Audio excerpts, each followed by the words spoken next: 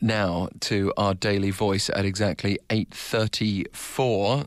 Talking about Japanese history textbooks before, it would be obviously worth noting that there's always more than one side to history anyway, and a group of people trying to recognise those two sides, at least around the Japanese Hashima Island in the city of Nagasaki, one of the early industrial sites with dozens of coal mines, but also which was inhabited by forced labourers from Korea during the colonial era. Well, has been bringing more attention onto this. Let's hear from one of the members, Kim Yun-kyung.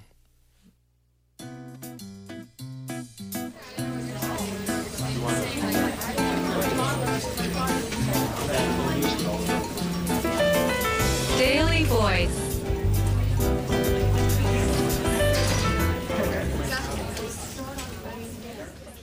안녕하세요. 하시마 섬 꽃드림 프로젝트를 진행하고 있는 랜덤너스입니다. Hello, I'm a member of a group called Randomness, and we are currently working on a project called the Hashima Island God Dream.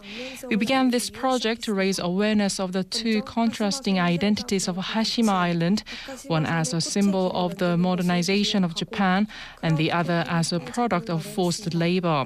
We first came up with a plan to create a flower-lined street near the memorial tower on Takashima Island, which was set up there to pay respect to Koreans forced to toil on the island. Then we raised money for the project through crowdfunding. However, Japan made a one-sided decision to close the road leading to the tower, so we had no choice but to make changes to our previous plans. And thus began something new called guerrilla gardening, a voluntary civic movement that strives to breathe life into the neglected road near the tower by planting flowers. We visited Nagasaki harbor, where the Hashima Island tour begins, and planted flowers there in memory of Koreans sacrificed on the island. And we also set up a sign with a story about the two different meanings of Hashima Island. Don't forget how brutal Japan was. Remember the pain and suffering of the victims that lost their lives on the island. Our flowers embody this message that we are trying to send.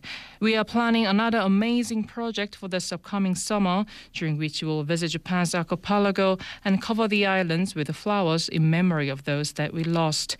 We ask for your interest and support so that the people will remember both aspects of the island and so that this sorrowful part of our history can live on through these flowers. Thank you. It's a nice idea, isn't it? Using flowers in that way. You can share your daily voice with us. Just send us an email. We'll do the rest. efmthismorning@gmail.com.